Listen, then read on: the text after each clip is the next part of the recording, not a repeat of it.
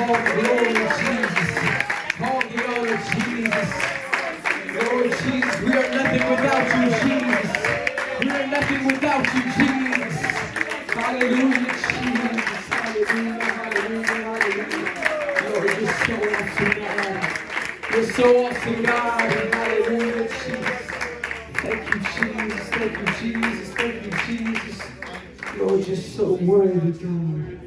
Hallelujah, Jesus.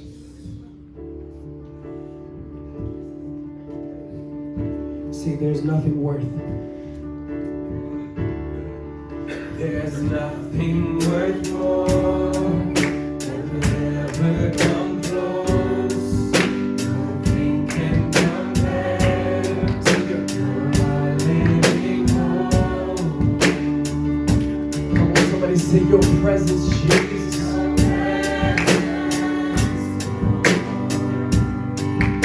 See your presence, Lord. See, I tasted. I tasted and seen of the sweetest of love. When my heart becomes free and my shame is gone. Say your presence, Lord. Your presence. For your presence, Jesus.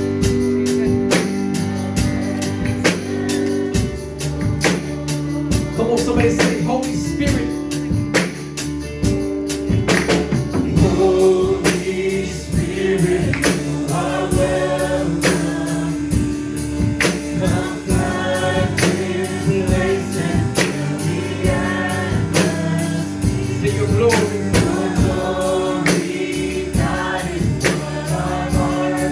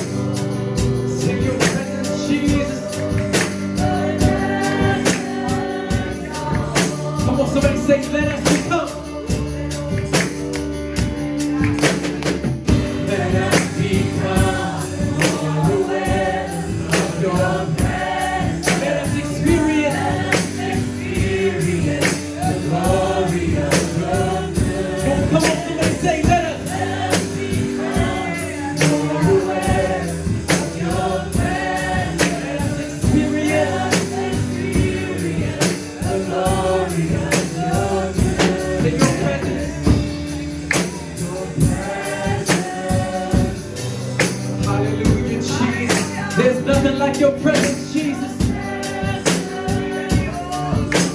Say, Holy Spirit. Holy Spirit, you are welcome. Come fill this place and fill the atmosphere.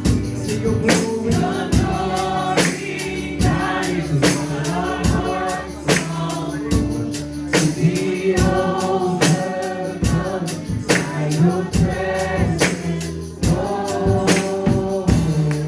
Hallelujah, Jesus. Hallelujah, Jesus. Hallelujah. Come on, somebody, can we magnify the King of Kings and the Lord of Lords? Did somebody come to magnify the name of Jesus? Come on, somebody shout with a voice of triumph. Hallelujah, Jesus.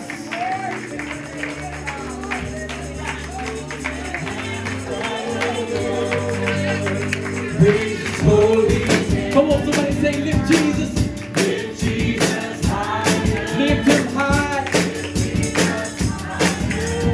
I just came to.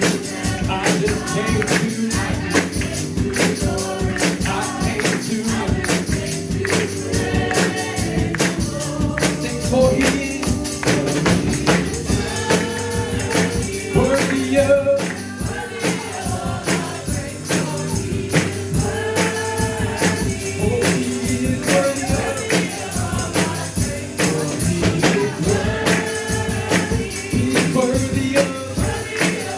Come on, somebody say never will. Never will the rocks cry out in my name. He's worthy of all my praise. Never will the rocks cry out in my name. He's worthy of all my praise. I just came to magnify. I just came to praise. Say I came to magnify.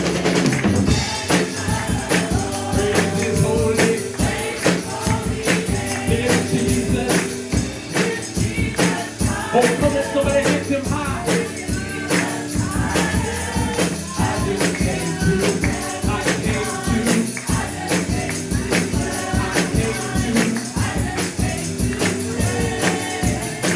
Come on, somebody say, for He is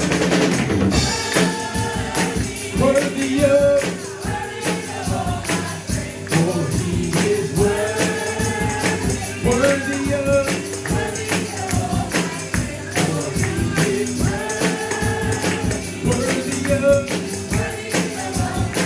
Never will.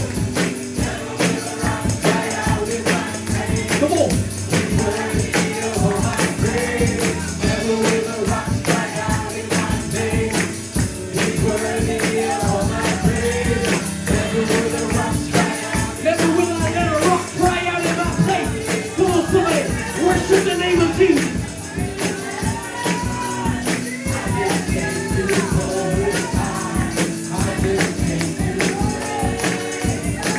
Come on, somebody say, I came to.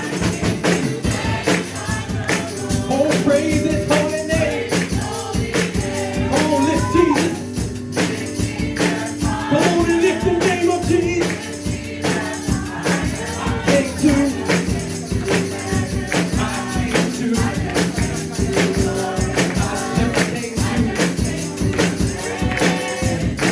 Come on, somebody say, for He is worthy of.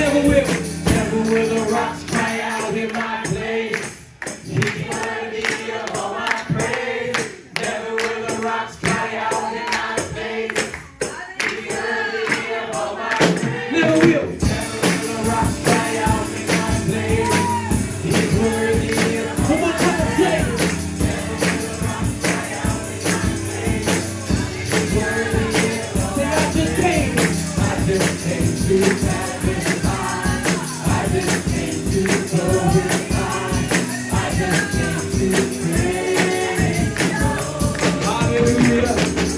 Did anybody come to praise the name of Jesus? If you came to magnify the name of Jesus, shout his name with a voice of triumph. Hallelujah. What's his name? Come on, somebody. Hallelujah. Shout that name. Hallelujah, hallelujah, hallelujah. Hallelujah, Jesus. Hallelujah. Hallelujah, Jesus. Oh, hallelujah. His spirit is sweeping in this place right now. Oh, hallelujah, Jesus. God is moving in some people right now. Hallelujah, Jesus. Hallelujah, hallelujah, hallelujah. Hallelujah, Jesus. Hallelujah, hallelujah.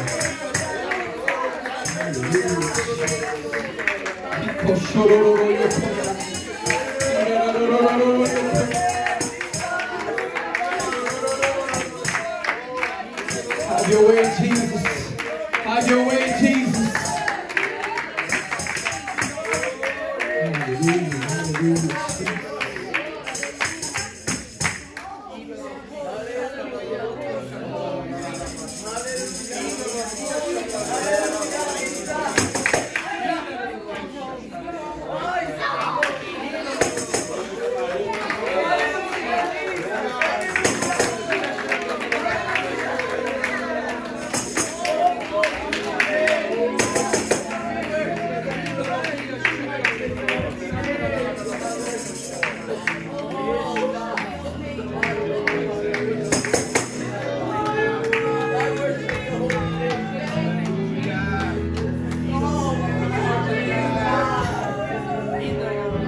So we want to see Jesus lifted high, the banner that flies across this land.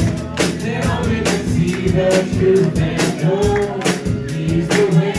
So we want to see Jesus lifted high, the banner that flies across this land. Now we can see the truth and know He's the way. So we want to see.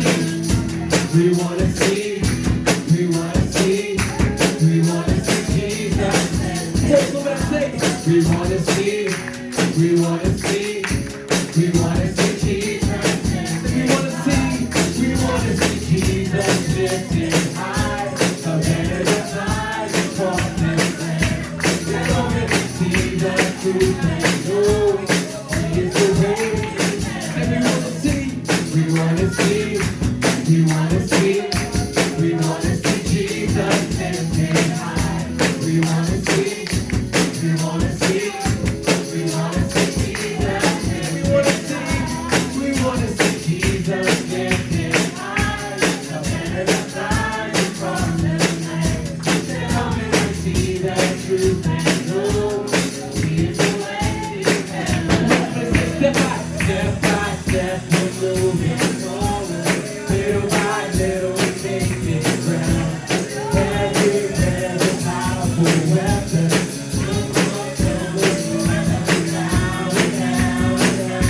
That's something we want to see. We want to see. We want to see Jesus lifted high. We want to see. We want to see. We want to see. Well, let's talk about the freedom. Let's talk about the freedom in the name of Jesus.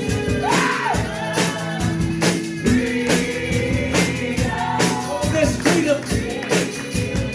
Say no more shackles. No more pain. No more bondage. I am free. Come on, somebody say no more shackles. No more shackles. No more pain. No more bondage. I am free. Come on, somebody say, he's the highest praise. Sing hallelujah. Hallelujah. Hallelujah. Hallelujah. Hallelujah. Hallelujah. Hallelujah. Hallelujah.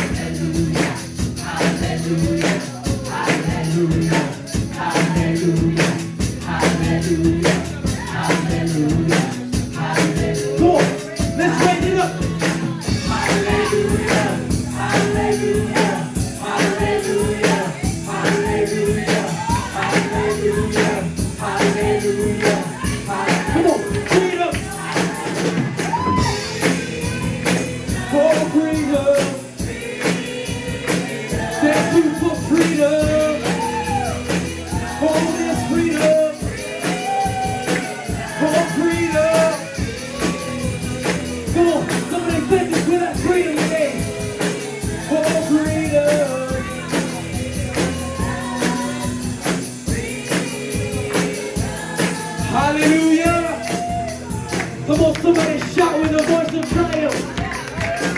Somebody shout, hallelujah.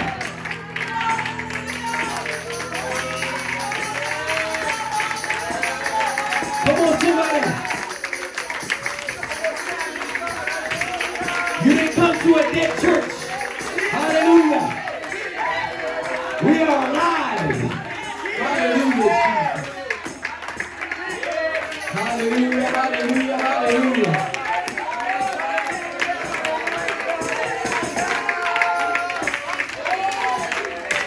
Hallelujah, Jesus. Hallelujah, hallelujah. Come on, church. Let him have his way right now.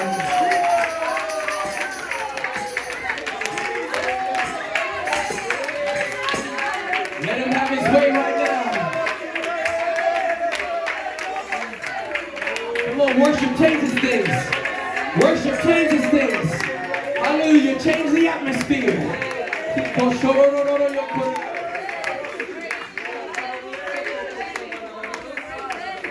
Hallelujah, hallelujah, hallelujah, Jesus. Come on, change your situation. Come on, change your situation with some worship. Change your situations with some worship and praise. Praise Him.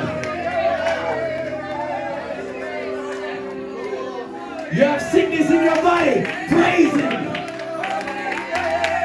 You're in financial needs. Praise Him. Come on. Praise your way through your fit. Praise your way. Praise your way through. Hallelujah. Prayer changes things. Worship changes things.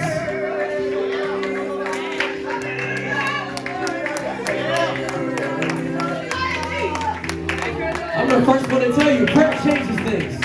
It can change things like this. I shouldn't even be here, but prayer changes things.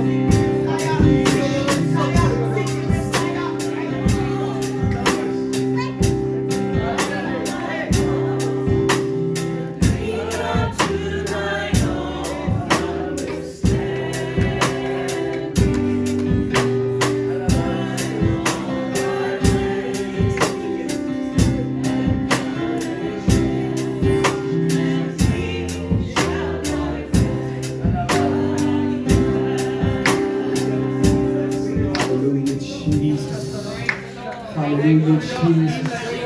Hallelujah. Come on, church. Magnify that name. Magnify that name. That's it. There's such a sweet presence of worship in this place right now. There's such a sweet presence in this place right now. Spirit, sweep over this sanctuary right now. Sweep over this sanctuary right now.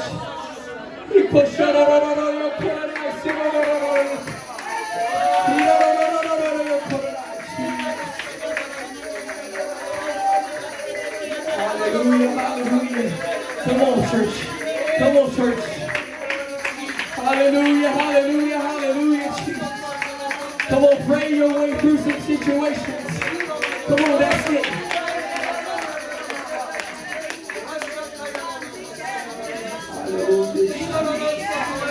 God is moving in this place right now. If you have a need, just raise your hands right now. Just raise your hands and claim your blessing right now. Just claim your blessing right now. In the name of Jesus. I pray that every hand that's raised,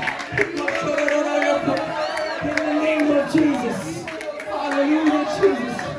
Answer these prayers right now, Jesus. Sweep in the sanctuary right now, Jesus. Sweep in the sanctuary right now, Jesus.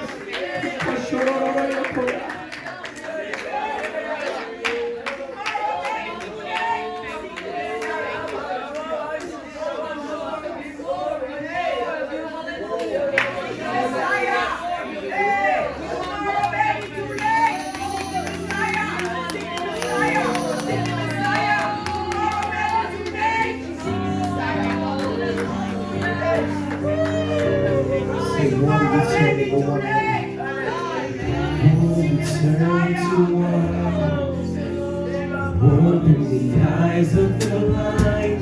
There's no one like you. No one like you, Jesus. Say into the darkness you shine. Into the darkness you shine. Sing out of the ashes.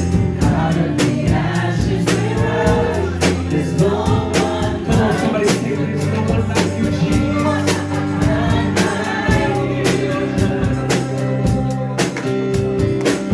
God is greater, our God is stronger, God you are higher than any other, our God is healer, awesome in power, our God. Say our God is greater,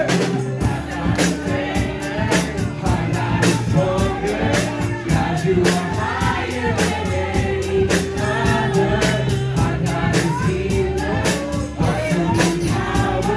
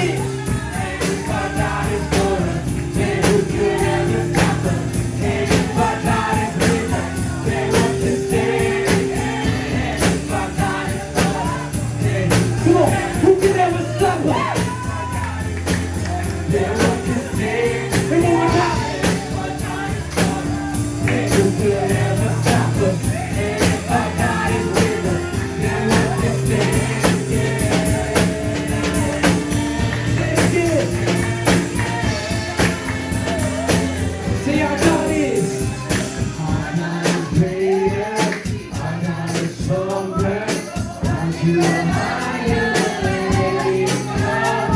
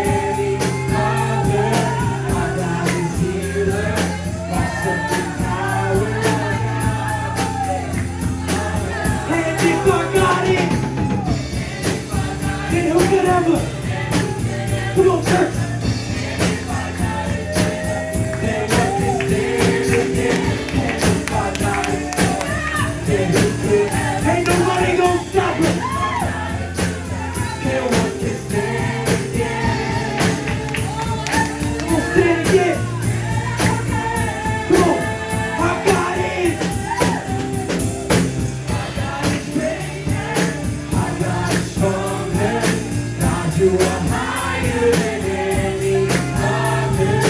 Our God is healer, awesome in power. Our God is greater, our God is stronger. God, you are higher than any other. Our God is healer, awesome in power. Our God, our God. Hallelujah. Hallelujah. Do you believe that today? Do you believe our God is greater? Our God is stronger than anything out there in this world.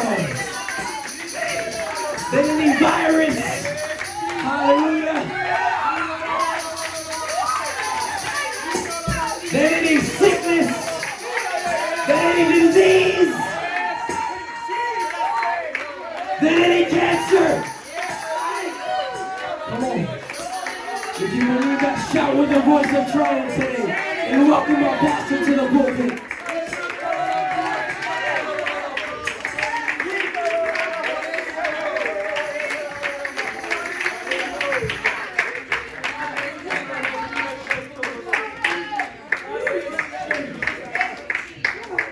Hallelujah, hallelujah, hallelujah.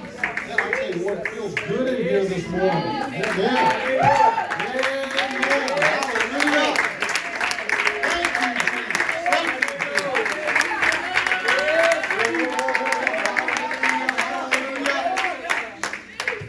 Thank you, Jesus. Thank you, Jesus. Thank you, Jesus. Hallelujah. Hallelujah. Well, I want to welcome everyone here today. It's good to see each and every one of you here. Yeah, I see that I've been looking around and I haven't seen any bandages. I haven't seen any, any injuries. No fingers are missing. So I take it everybody was safe on the 4th of July. Amen. Thank God for His protection. Yeah. It is good to have you all here. I want to welcome. Is it Raul? Raul. It's good to have you and Deja. Good to have you. If you just enjoy the presence of the Lord, just relax and enjoy God's presence. Amen. Eric, it's good to see you, man. I haven't seen you in a while. Good to see you. Amen.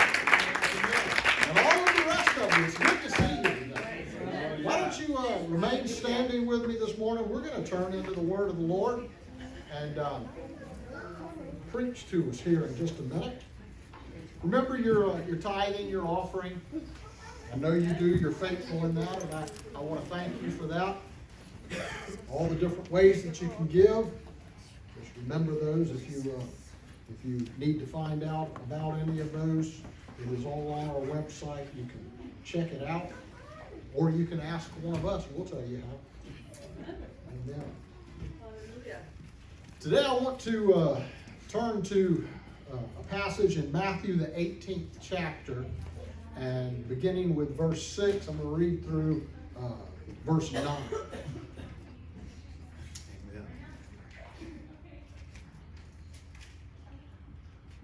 Oh, Carlos, is it a little warm in here? Yes. Oh, thank God, it's not just me. Hallelujah. Hey, you know what though? Man, it's just like when you go to the gym. You start moving around. You start getting things going, and you start sweating a little bit. We come into the house of the Lord and we start worshiping, and we're clapping our hands. We're excited. Our body temperature just goes up. It gets a little warm. But that's all right. We turned it down, so we'll all hold off here in just a minute. Matthew chapter 18, verse 6 says, "But who shall offend one of these little ones which believe in me? It were better for him that a millstone were hanged about his neck, and that he were drowned in the depth of the sea. Woe unto the world because of offenses! For it must needs be that offenses come. But woe to that man by whom the offense cometh. Wherefore, if thy hand or thy foot offend thee, cut them off and cast them from thee. It is better for thee to enter into life halt or maimed, rather than having 2 hands or 2 feet, and be cast into everlasting fire. And if thine eye offend thee, pluck it out, and cast it from thee. It is better for thee to enter into life with 1 eye, rather than having 2 eyes, and be cast into hellfire. Amen. Today I want to take just a few moments, and I want to preach to you a message that I've titled, Disarming the Snare. Let's put our Bibles down. Let's just pray right now. Let's just ask God to anoint this message. Lord, we thank you. We thank you for your word. God, I thank you for this message that you have given to me today. God, I pray, Lord, that you would anoint it, that you would move in our midst. God, help me today to be able to speak, God, not just eloquent words, God, but words that would touch hearts, God. Lord, help me to speak according to your will, God. Lord, open our hearts, open our minds to receive from you, God, to hear what you would speak unto us today, God. Lord, we thank you for it. We give you praise and honor in Jesus' name. Amen. Why don't you say hello to someone at least around you before you see them this morning. Hi, God bless you. God bless you. You know, all this social distancing.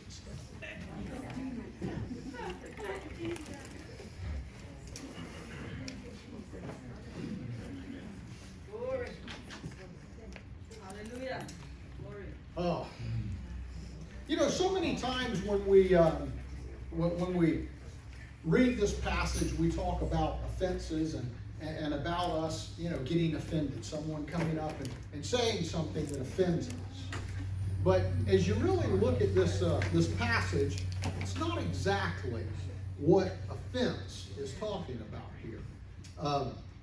So let's just begin this by asking, what is offense? The word offense is actually in the original text is scandalon, or what we get our word scandal from. And it's probably a derivative of another word, which actually meant a bent stick, which is something that they would use in setting a snare, setting a trap, or a trap stick, as it's called. And so that word is figuratively is a snare, or it is an offense is something that would cause someone to fall or to stumble, something that offends or is a stumbling block to someone. You ever had something that someone did that just kind of set you off, and it caused you not to want to go back to a place, to not want to be around that person? You know, sometimes you'll walk into a place of business and just because of someone's attitude or because of the way they treat you, you're affected by that, and you have a bad experience there, and you don't want to go back. They've offended you. Well, here the Bible is talking about scandals, or something that is a snare or a trap that would cause someone to fall into sin. A scandal means a circumstance or an action that offends propriety or whatever is proper, or established moral conceptions, or disgraces those associated with it. That's Webster's definition of this. So anything that would offend or would go against what is right and proper is a scandal. And so, you know, we can look around, we can see things that we would call scandalous. We see actions of different people, behaviors of different people, and we say, oh, that's scandalous, because, you know, that goes against proper teaching. We see those things. Well, I want to talk to us a little bit about this. Now, I have not been a great trapper. I don't know, maybe some of you have had some more success at trapping than I have. I have set traps for fish, and I've been somewhat successful with those. I've set traps for wild pigs. been successful with those. And, you know, I've learned a few things about setting traps, and, you know, a couple things that I've learned in that is, number one, if you can, you would want to disguise those. You want to try to hide them so that whatever animal you're trying to trap doesn't know that it's walking into a trap. You don't want to just take a big hog trap and set it out in the, you know, in the middle of a field and expect that the pigs are just going to wander over there and go, huh, what's this? Let me walk in here. But you want to put it someplace where they naturally would gather, a place where they would walk through. In doing that, you want to make sure that you don't have the scent of a natural predator. You want to make sure that you don't have any scent from a coyote that you're tracking or dragging over there, because then the pigs are going to smell that and they're going to walk away. And you want to put something there that's going to entice them. You want to put some bait there, something that'll draw them in, something that'll cause them to want to wander in there. And one of the things that was difficult for me to learn was patience. Because with a trap, there may be a lot of times, especially in trapping pigs, they're herd animals. They tend to move in what's called sounders. The groups are sounders, and so they'll move around together, and generally you don't just see one lone pig. You'll see, 5 or 8 or 10 or 15. You'll see these big groups of them that move around. And very often one pig will walk into a trap. And if you leave it there to where it's set, as soon as that first one walks in, you've missed catching all of those others. And so I've learned over the years that for the first week or two, when you set that trap, you would just want to prop the door open and don't arm it. You want to put the corn in there or whatever you're using for bait, and let them get comfortable in walking in to that trap. They walk in, they go in there, they eat a little bit of the bait, they feel comfortable, they turn around, they walk out, they begin to lose their fear of going into that trap. The other pigs see that one pig that walks into the trap, and they go, wait a minute, they're getting all the food. I want some of that too. And they begin to go in there. And so you have to be patient with that. You have to take your time and allow that to begin to become a comfortable place for that animal to move into. Once they begin to let their guard down, then you can arm that trap. And you set the trigger for that trap towards the very back of that trap, so that it doesn't just go off as soon as they walk in. But they have to move to the back, and that allows more of those animals to walk in. And if you've done it right, if you have a successful set, you'll end up catching 4, 5, 6. I've seen traps where people have caught 15 or 20 pigs at one time. And it's a successful trap if you'll use those methods. Now, there's someone that has set traps for you and I. We know that the enemy of our soul would love to ensnare us with sin. And so it doesn't just bring it out there and just set these things and make them obvious. But he tries to disguise it. He tries to entice us. He tries to get us comfortable. And then once we're there, then he'll snare us. And the ultimate goal is our destruction. Satan would love to destroy each and every one of us. And so we have to be aware of his devices. Yes, sir. We have to be aware of what the enemy's trying to do.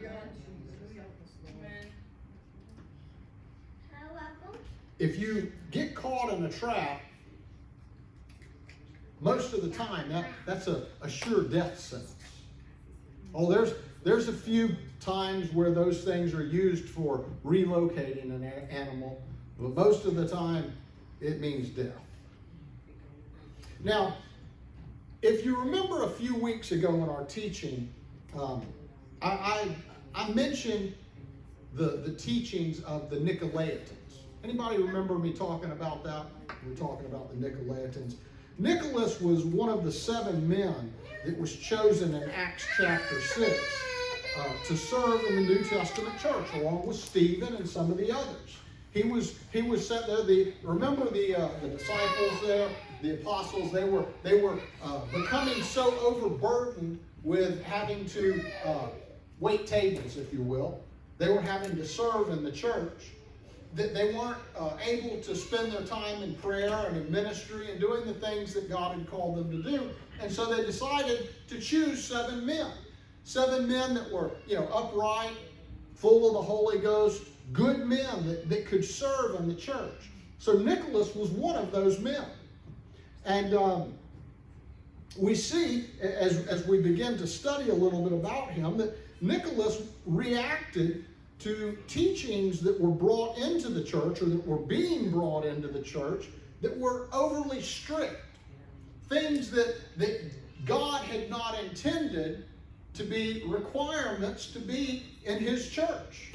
There were people, Jews, that were trying to bring in teachings from the Jewish religion and the law, and trying to make doctrines out of things that were ceremonial issues for the Jews, and trying to say, it doesn't matter if you're a Jew or not, if you want to be a part of the New Testament church, you have to abide by these things. And Jesus had never established them. He had never set those requirements. And so, as they were trying to bring in this ultra strict set of rules, Nicholas began to rebel against that. And he said, no, that's not right. And so he went to the other extreme. See, Nicholas was not a Jew. He was of another nation. He was a proselyte that had come in to this area. He had been won to Christ, and he had received the Holy Ghost. He had received the baptism, and he had converted to Christianity from another nation where they had idolatrous practices. And so, no doubt, he was an idolater before he came to Christ. And so, he resisted these new strict teachings, and he began to want to bring in some of the more lenient things that he had understood, that he had practiced.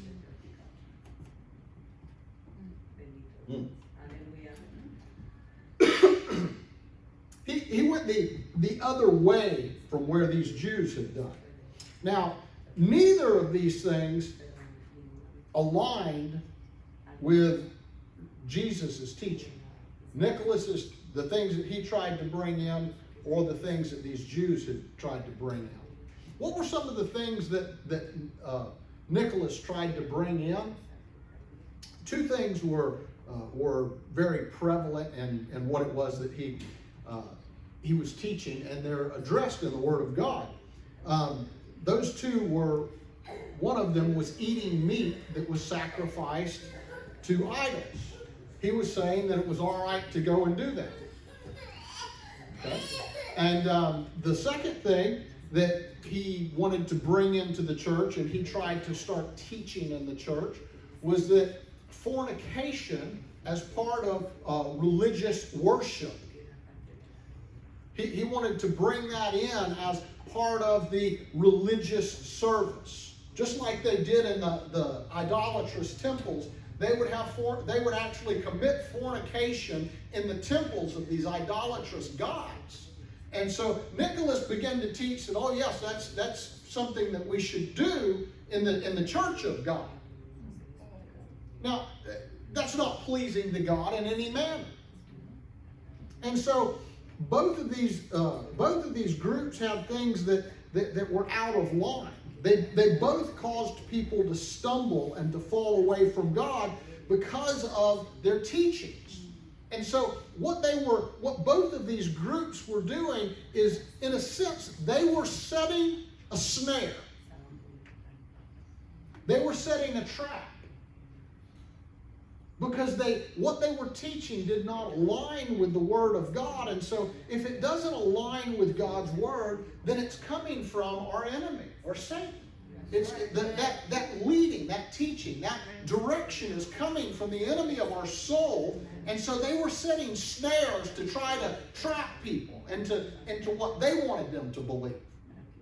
And so those things had to be addressed.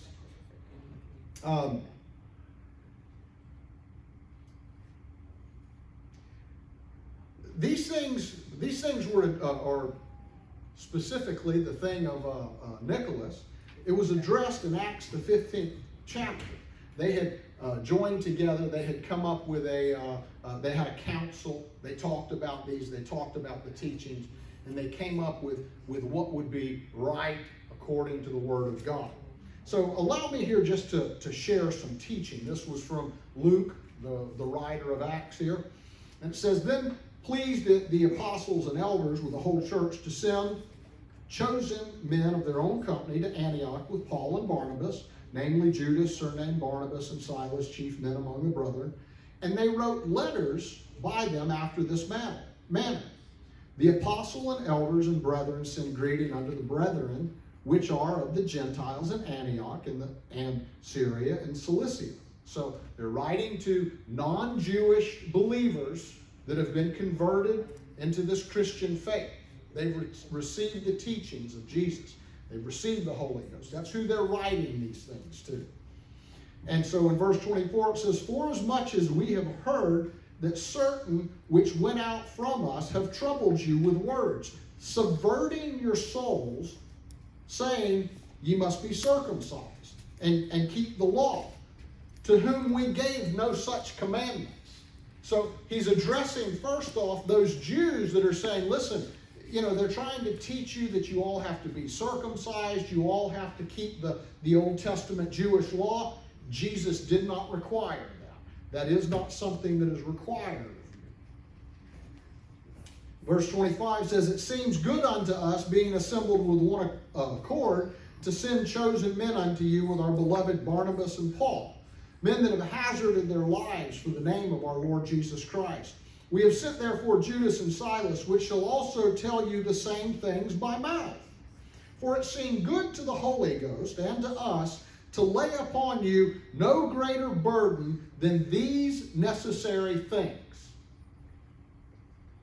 Now they begin to address the teachings of the Nicolaitans as the things that were necessary for them to send to them.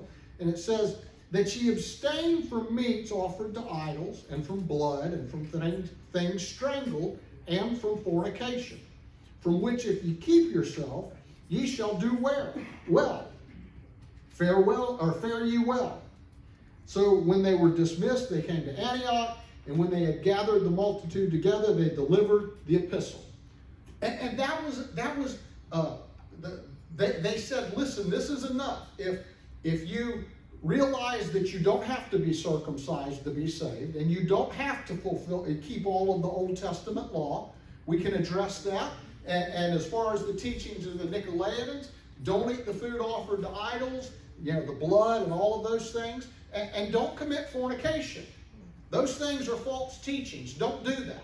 They had to address them. They had to set them straight in order to disarm the snare that was being set for them. There were men that had to rise up and had to say, listen, here's what the Word of God says. And here's the truth. Because we need to hear the truth of the Word of God. Amen? Amen. Amen. Now, Paul also addressed this, and I won't read it all. 1 Colossians chapter 8, you can read through that. Paul addressed these same things in his writings. And so, what he began to talk about, especially when he was talking about the meat that was sacrificed to idols, he said, listen, you don't want to eat that. Not because that meat will be a sin to you. Because meat is meat. There's no sin in eating meat. That meat isn't anything that is sinful just because it was sacrificed to an idol. It hasn't transformed that meat into something bad. That meat is meat. But what you've got to do is you've got to look and see if you are seen in a place that's serving meat that's been sacrificed to idols, are you going to be associated with that? And then are others going to look and go, well, does he sacrifice this to idols? Or does she, offer these things to idols? Is that something that they're okay with? And he said, you don't want to be a stumbling block. And so Paul began to explain that. He began to talk about the fact that, listen, we have to be careful in our lives. Some things that aren't necessarily sin to us, we really should abstain from those, because we don't want to be a stumbling block or a harm to someone else that doesn't know truth. We want to be a light. We want to be a witness. We want to be able to be a good example for others. Can you imagine when you first came into the church, if there were people that were, they were parading around with, and doing things that you recognized from the world as being a part of the world, and you were in the church now, and you're going, well, wait a minute, they're still associated with this. How does that make? I thought we were supposed to separate ourselves from that. I thought we were supposed to be different. And they still associated with those. So that's what Paul was warning about there. So what are we to take from this teaching? What is the thing that we have to get a hold of here? Number one, we have to get a hold of the fact that we cannot add to or take away from the teachings in the Word of God, period. Amen. Whatever is in God's Word, that's the Word. Yes. I can't expand on it, and I can't erase it. I don't have the authority to do that. That would be just like someone that is enforcing the laws of the United States of America. If they tried to do more than what the law said, they're out of line. Or if they tried to do less than what the law said, they're out of line. They need to follow the law. The law that is written. Now, that's an imperfect law. And it's probably a terrible example because of all of the things going on in our nation right now. But hey, listen, we still live in one of the best countries in the world. We still have freedoms that nobody else has, and I thank God for that. So I'm thankful for those things. But we have to realize that anything that perverts or changes the Word of God is sinful. God does not want His Word changed. His Word, the way it is written, is perfect. It is the only thing that is written that is perfect. All of the others that are man-made, that are written by man, are flawed. But these were authored by the Holy Ghost, by God Himself. Now, He moved on men to write these things, but they were authored by God Himself.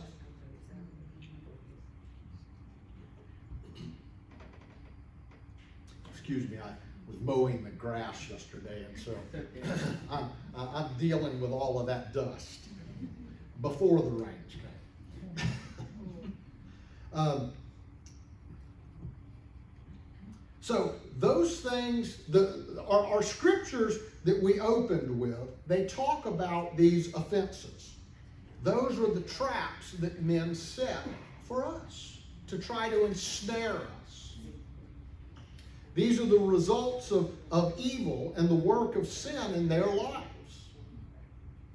So just like Luke addressed in Acts and Paul addressed in Corinthians, today we have to address these type of things. We have to be the ones that are like Paul and like Luke, that stand up and address when people are trying to add to or take away from the Word of God. We see things happening today that in our society that are an outright contradiction to God's Word. And I know that doesn't come as a shock to any of you. There are things that 50 years ago would absolutely have never been allowed in any church, in any denomination in America. But there are things today that are being accepted, that are being allowed, that are absolutely contrary to God's Word. And I hate to say this, but in general, the church has stayed quiet about it. Some of them have even embraced some of these things and welcomed them in. They've gone in and changed their bylaws for their church to accept these things. Things that are contrary to God's Word, because they didn't want to be called out by the world as not being a loving person or one that is accepting of people because of their choices. There are some choices that you can make that really I don't care about. I mean, if you want to, you want to wear red, you want to wear, I'm wearing red today. You want to wear purple, you want to wear different colors. You know what? That doesn't mean a thing to me. The Bible doesn't speak about that. There's some people that get hung up. I can remember growing up, my pastor that I grew up under, he never would have let me in the pulpit dressed like this. I didn't have a tie on, and I did not have a long sleeve white shirt on. And if you didn't have those things, bless God, you were not getting in the pulpit, and you really needed to be at the altar. Because there must be sin in your life. You're wearing a red shirt. Man, I've been to churches that, if a lady walked in and had a red dress on, whoo, man, I knew what the sermon was going to be about that night. Because as soon as he saw them walk in, he changed his notes. He was there. He was ready to preach. Oh, that's a sin. You shouldn't wear that. That's the color of a harlot. You shouldn't be dressing like a harlot. I mean, they would go crazy over these things. You know what? The Word of God never calls any of that out. God doesn't care about the color of your dress, or honestly, God doesn't care if I wear a tie or if I don't. I'm the only one that cares whether I wear a tie or I don't. Hopefully it doesn't offend any of you. And I don't want to be a stumbling block. If it offends you, you need to come tell me. And I'll pray. Amen.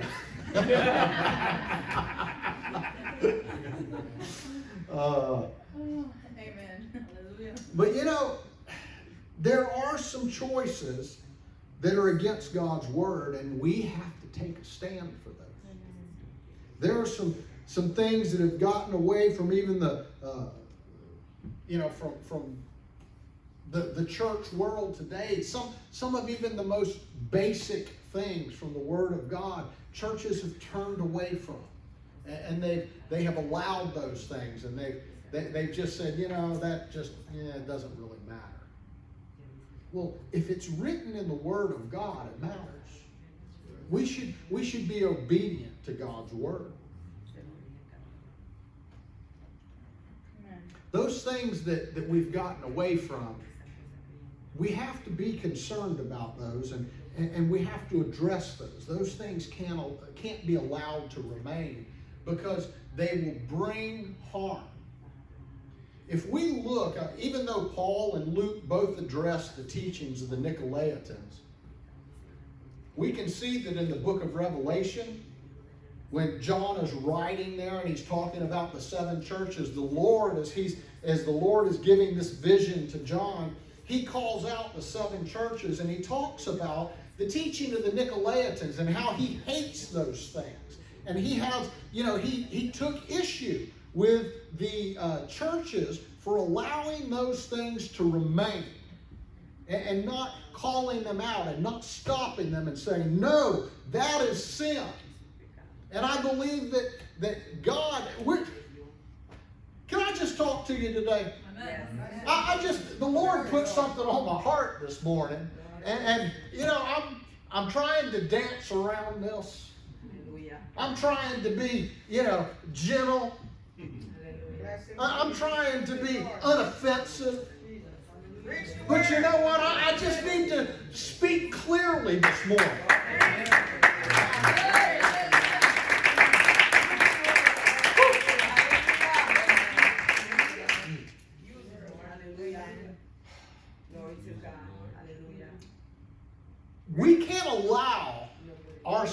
to be caught up in false teaching.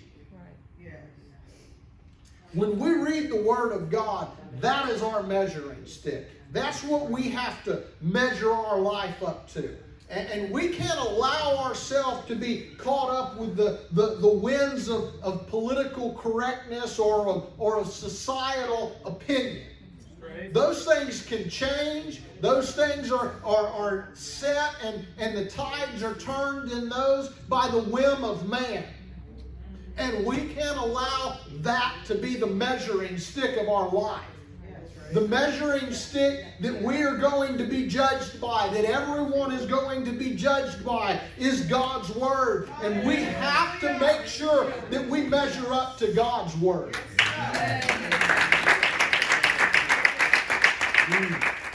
We have to be willing to stand up and to declare the Word of God without fear or without favor. As I was writing that down, I thought about it, and I thought, you know, the fear part I understand, and that's pretty clear. When Paul and Luke both addressed the not eating of the meats that were sacrificed to idols, that was a big issue in those days because of the fact that meant that most of the public festivals that were held, they couldn't go to. Because those public festivals of that day were celebrations to a false god. And so the food that they would serve there was food that had been sacrificed to that god. And so that meant that, hey, our entertainment that we were going to, you know, that fair or that festival that we were going to go to this weekend, we better not go to that because I don't want to be associated with that crowd. I don't want people that know I'm a Christian, I don't want them to recognize that, hey, listen, I'm going to a festival that honors, you know, this false sun god, or this false god of fertility, or this false god of the harvest, or this false god of whatever. And so it affected their daily life. It affected them in a personal and a real way. And today, we don't have necessarily weekly festivals or these certain festivals where they do open idol worship. But there's some things that as saints of God, as Christians, we don't need to be associated with.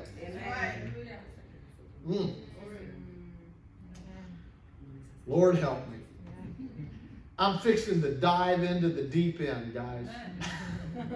But you know what? I feel that we need to hear this. I promise I'm not here to offend anyone today, but I do feel that I need to preach the truth. Hallelujah. We are facing some times in our nation, and I've said it before and I'll say it again, that we're on the verge of reaching a tipping point to where we're going to go over the edge and there's no return. If we don't have men and women, children of God, that will stand up and say, no, that is not right. No, that is sin. It doesn't matter what you think. It doesn't matter how you feel about these things. What does the Word of God say? Woo, hallelujah. See, we are not at war with men. And that's where the enemy has tried to divert the attention and say that if you don't agree with these things that I'm putting out there, you're just a hateful person. You just hate the person. We don't hate people. We're not at war with people. It's a spiritual warfare that we're in. Ephesians 6 and 12. We quote this scripture so often, but let me just talk to you about this for a minute. It says, for we wrestle not against flesh and blood, but against principalities, against powers, against the rulers of the darkness of this world, against spiritual wickedness in high places. Now in that we wrestle against, no, we're not hateful to people. It's not sinful men that we're fighting against. We're fighting against Satan, the enemy of our soul, where it's an evil spiritual force that we're battling against. If we really want to make a difference in this world, we can't do it through marches. We can't do it through rioting. We can't do it through the voting box. That's right. I know that's gonna, just really step on some people's toes. Some people that are viewing this will probably go, "Oh, but we need to vote." I didn't say we don't need to vote, but we can't vote America back into a moral condition. That's right. I've not yet met or heard of any candidate that really aligns completely with the morality of the Word of God. Amen. When we vote, we really are voting for the person that is maybe, the lesser of two evils. Right. All right, I'm losing people. I can already feel it. Listen, this is not political here today, okay? I'm not here to talk politics because that's not it. I'm here to tell you that politics can't change America. Amen. Men can't change America. But if you notice in this scripture that we talked about, it talks about against principalities and against powers. Those are both things that can apply both to a spiritual realm and also to men and women here that are human beings that are allowing the spirit of the enemy to work through them. The word power there is a word that it talks about a delegated authority.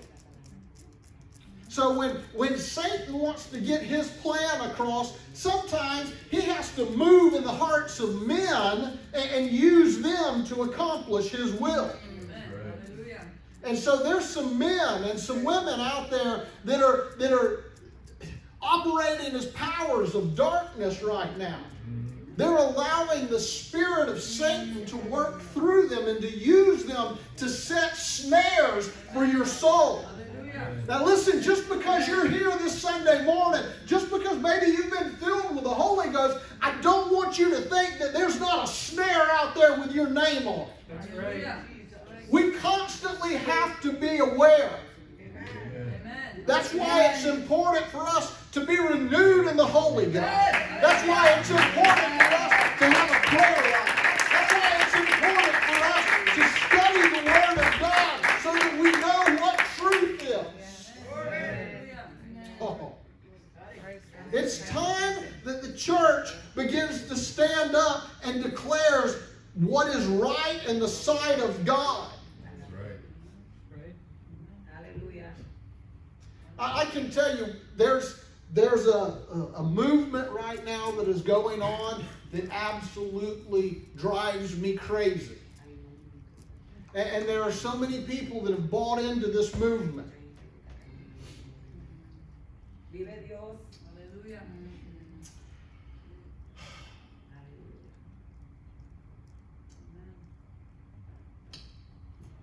Let me just tell you this morning that in the sight of God, all lives matter.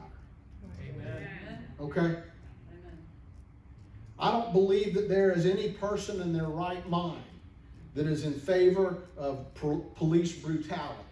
I don't believe that there is a person that is in their right mind that is in the laws overstepping their authority.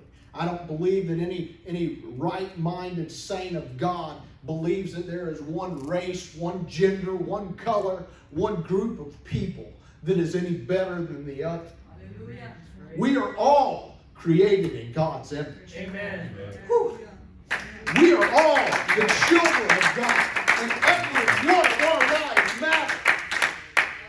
And there are well-intentioned people out there that are standing up for a cause.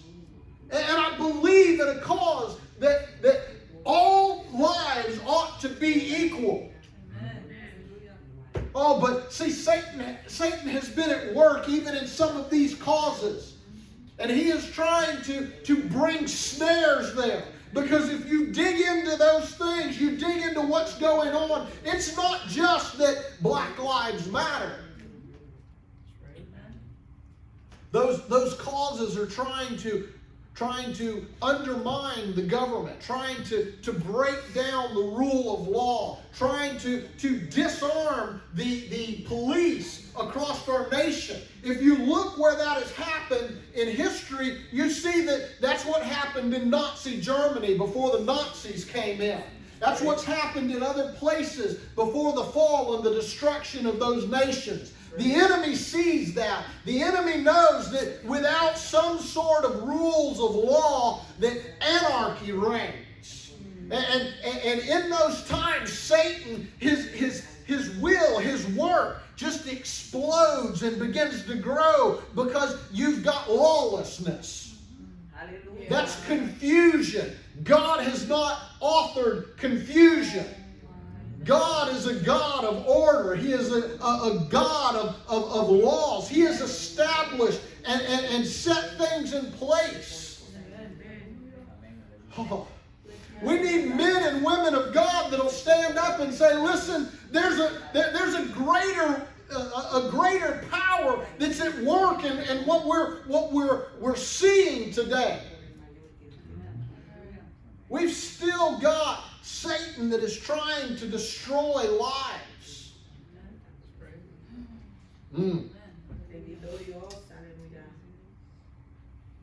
The Word of God has not changed at all. Since the very beginning of time, God has remained the same. Even before time existed, God was God and He's not changed. Scripture says there's no shadow of turning in Him. So when we look at the Scriptures and we see what God is saying, we have to realize as the church that it's our responsibility, it's our duty to stand up and say, no, we can't support this. We can't be in favor of that. We can't allow these things because they're contrary to God's Word. Our public school system and our universities have become bastions for teaching things that are contrary to God's Word, and we as Christians need to stand up and say so.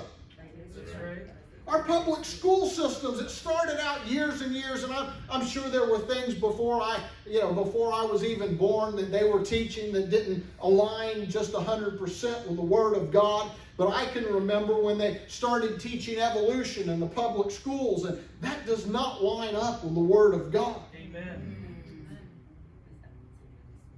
But there's so many people that have just kind of said, well, that's not so important. We can, they can teach that. And I'll just tell my kids, no, the Bible says God created. But we have generations now that have been taught that to where people look at the Word of God and the story of creation and they laugh at that. And they say, oh, that's a joke. That could never happen. There's nobody out there that could speak and the world could be formed. And I'll believe this evolution junk. I'll believe that over the Word of God. Even though science has even gone through all the steps to prove that there's no way evolution could have happened. That could not have been what formed us. But they've bought into that lie because they have been taught that for so long. It's moved on from there to, till today, the things that are going on in our public school system are absolutely abhorrent to God.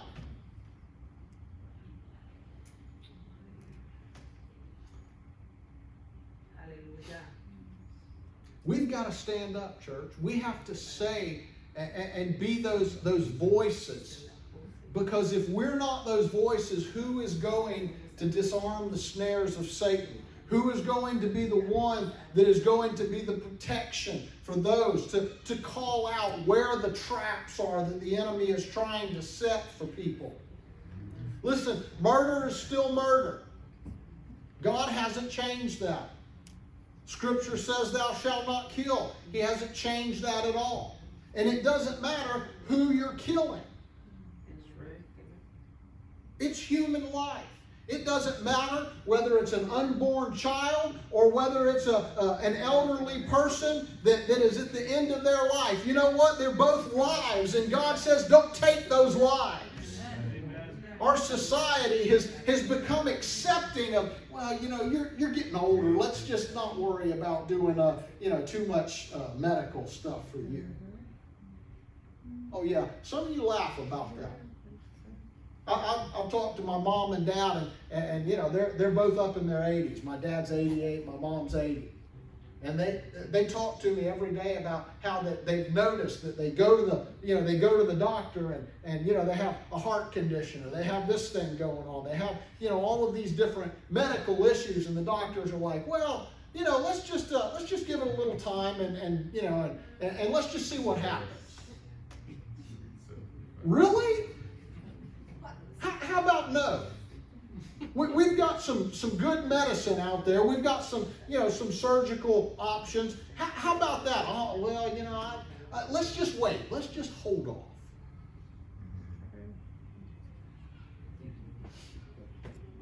Listen, I think that every life is important. I think that you know, we need to adhere to the Word of God that murder is murder, and we shouldn't be participating in it in any means. There are countries in this world where, you know, there's assisted suicides. That's right. That's still murder. Yes, it is.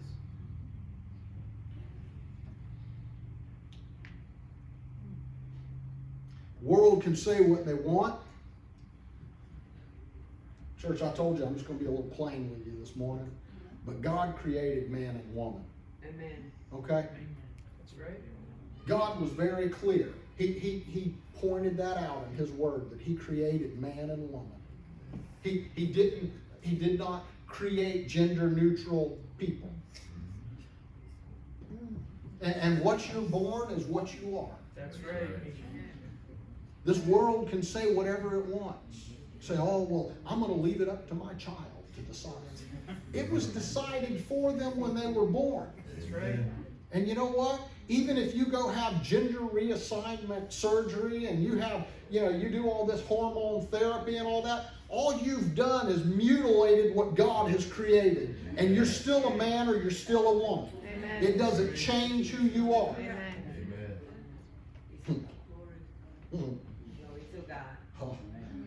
Our schools have opened up this whole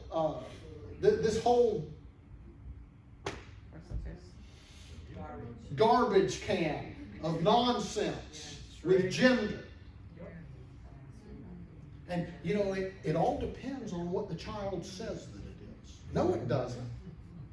It does not. And parents that I'm just going to be plain. Parents that allow that nonsense to happen, they're not being good parents. No.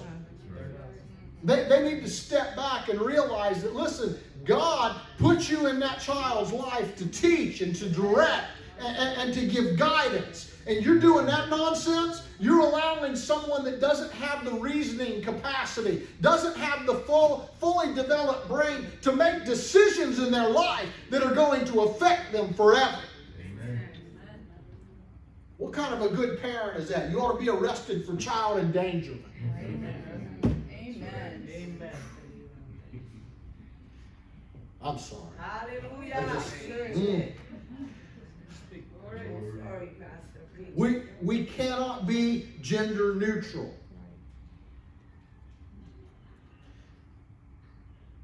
Listen, lying is still sin. The Word of God says that lying is sin, and it doesn't matter how big a lie or how small a lie. Sin is sin, and lying is sin. And in our society today, lying is absolutely nothing.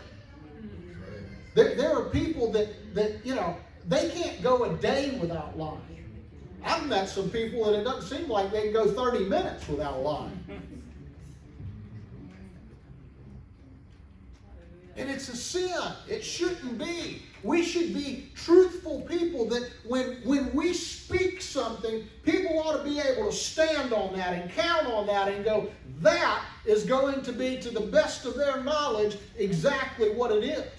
Amen. Hallelujah. When we look at people that are going into courtroom situations and they're openly perjuring themselves. They're lying because there's a political agenda. Listen, it's a lie. Stop lying. The Word of God addresses that. It says that we can't falsely accuse our brothers and sisters. We can't bear false witness against our neighbors. It's sin, and it's a trap of the enemy that will lead you to destruction.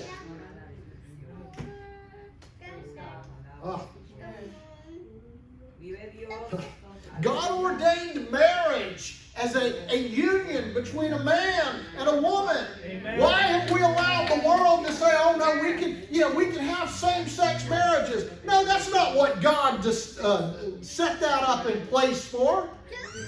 Number one, homosexuality is against the Word of God. Right. God made woman for man. That's what the Scripture says. And He made man for woman. It's a fit. That's His plan.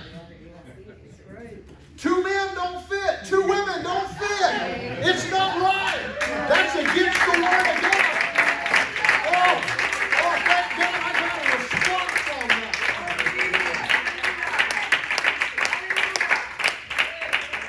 Anything besides what God has created, it perverts God's Word.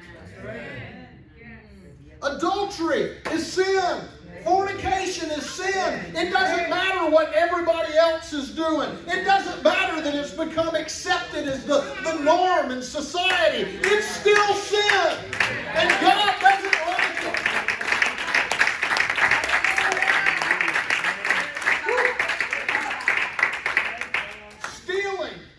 Stealing is sin. Listen, if it doesn't belong to you, leave it alone. It doesn't matter what you're stealing. It doesn't matter if it's $1, if it's $1 million, if it's a car or a skateboard. It doesn't matter if it's time. Ooh, man, now I can step back on that one because there's times that we steal time from people. Leave it alone. Treat that right. Hate. Hate is sin. We are not supposed to hate. And there are people that sit in churches today that they have hate in their heart. I encountered someone the other day, and I'm not a fearful person.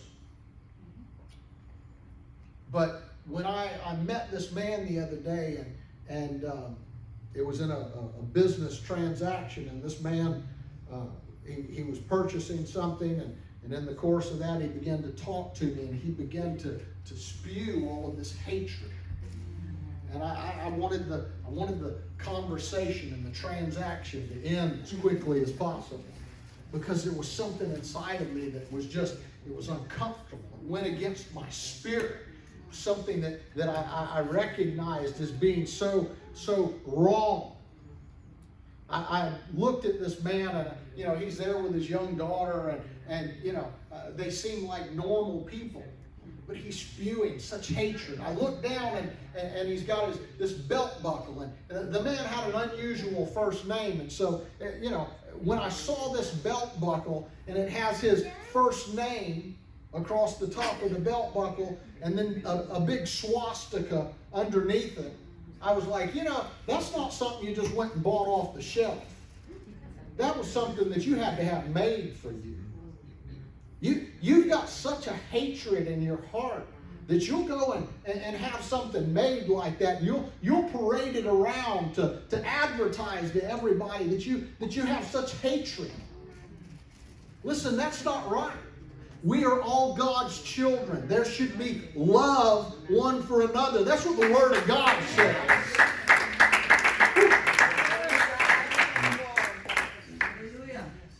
We cannot love God and hate our brothers and sisters. That's what the Word says. If we're going to say that we love God, you better check your heart and make sure that you love other people too. Listen, these riots and these takeovers that are going on, They're wrong. They're wrong. It's all being handled the wrong way, because in those we're trying to fight against man. And it's not man that we're fighting against. We're not at war with each other. We're at war with sin. That's what it is that we battle. We battle sin. Every day we're confronted with sin. It's in our face. And we as Christians need to stand up and start standing against the sin. Listen, this is not a call to arms. It's a call to prayer. I am not some militant preacher saying, oh, we need to go out there, we need to start protesting. No, we don't. We need to start hitting our knees and calling on God. We need to walk into the workplace having prayed that morning and having the anointing of the Holy Ghost on us. And when we walk in, there's a change in the atmosphere because the Spirit of God is within us, rising up and confronting the evil that tries to come into that place. Oh yes, we're at war, but it's not a natural war. We're in a spiritual war. Oh, and God has armed us with everything that we need. Oh, hallelujah.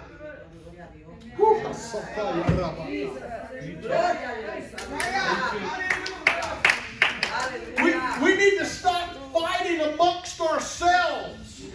And we need to join together and focus and fight against the enemy of our soul. Amen. Hallelujah. You want a better world? Stop sin. That's the answer. Yes. If you want a better world, hit your knees and pray and bind the works of the enemy. And stop sin. The only way that you can have an effect is, number one, I've got to make sure that I stop sin in my life.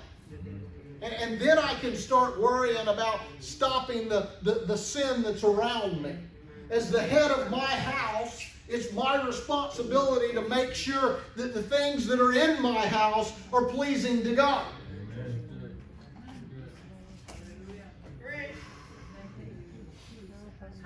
Listen, I got to say this too. I just felt the Holy Ghost on this. Listen, men, we need to stop giving up our responsibility.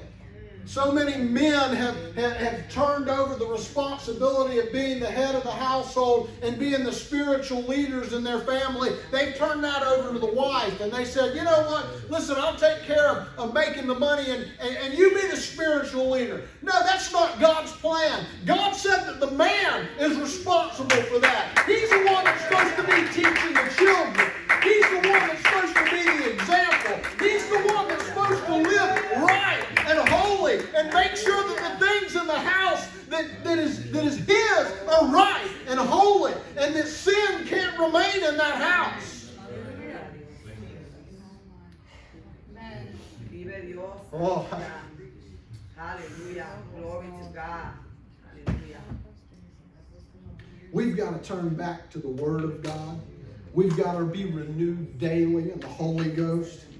That's the only answer for peace and equality and right things in this world. See, man's desire to rule over the other person, to rule over someone else, that's not God's will either. God teaches us that we're supposed to have a servant spirit. The scripture talks about those that are the greatest among you should be the lowest of servants. We should be the servant of all. This world, you don't hear anybody saying, oh, you really need to aspire to be a servant. That's what God says. God's Word says you really need to aspire to be like Him and to serve others, to sacrifice yourself and to be a servant to others. This world says, no, you got to climb. It doesn't matter who you step on to get to the top, but you got to get to the top. You got to be the head. And the Lord said that if you want to be the head, you need to be the servant. Right. You need to take on the form of a servant. That's why Jesus Christ came. He didn't come as a king. He didn't come as some great powerful ruler. He didn't come as a great and mighty warrior. He could have been any of those things, but he came as a lowly carpenter's son. He came as a man of low value. He came serving all of those that were around him. He never built up great wealth for himself. He didn't have anything. He did things for others. He gave himself. He sacrificed himself. Oh, and thank God that he sacrificed himself for you and me so that we could be redeemed. Oh, hallelujah.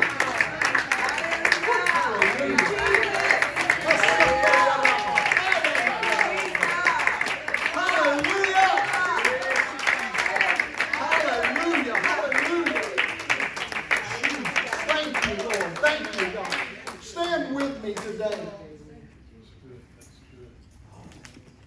Hallelujah, Jesus. Church, my desire, my hope through this message today is that somehow we will examine, we'll look at our own lives, look at our families' lives, look at what's going on. Make sure that what we're supporting, what we're being a part of, that it lines up with the Word of God. That we align ourselves with God's Word, and that it doesn't just stop with us, but that we allow ourselves to become vessels to disarm the snares of the enemy. That's what God desires us to be. Is when he said that we are children of light, he talks about us being light into a dark world. At night, when those snares are set, you can't see them. Oh, but when the daylight comes, you can walk down the path and you can go, there's one. There's one. We're walking in a dark world and we're called to be light. And so wherever we need to go, we need to illuminate that area that is around us so that those that are walking with us can say, ooh, there's a snare, I better step over here. Oh, hallelujah. If you're here today and you've not received the Holy Ghost, you need the Holy Ghost. If you haven't repented of your sins and been baptized in Jesus' name and been filled with the Spirit of God, you need that, because we need the Holy Ghost to be able to be successful, to be able to walk and to live in this world and to live above sin and to have victory over these things. You need that in your life. And if you're here today and you want that, today it's available to you. Right now, I just want to ask us all just to lift our hands right where we're at. As they begin to sing, I want us to just begin to worship God. Hallelujah. Let God begin to move in you. Let the Holy Ghost begin to work in you. And just let God use you to be what He's called you to be. Let the truth of God's Word begin to minister to you and to talk to you. Hallelujah. Let's pray. Jesus. Lord, we thank you, God. Lord, I thank you today, God. I magnify you, Lord. God, I exalt you, God. Lord, I stand before you today, God. Lord, open, God, I'm asking you to examine me today, God. Lord, examine my life, God. Lord, God,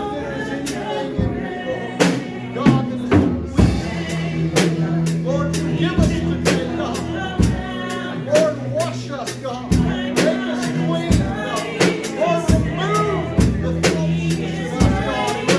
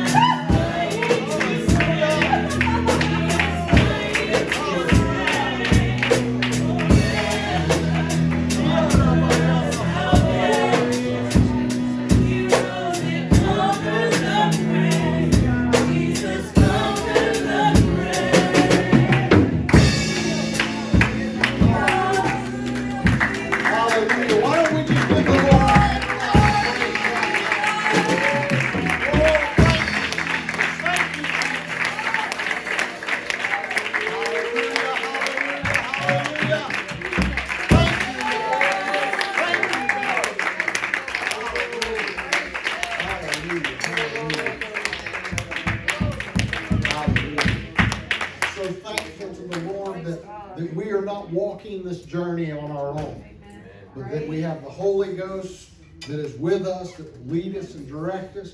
He's given us His Word, and we have our brothers and sisters in the Lord that are there for us also. I thank God for all that He has done for us.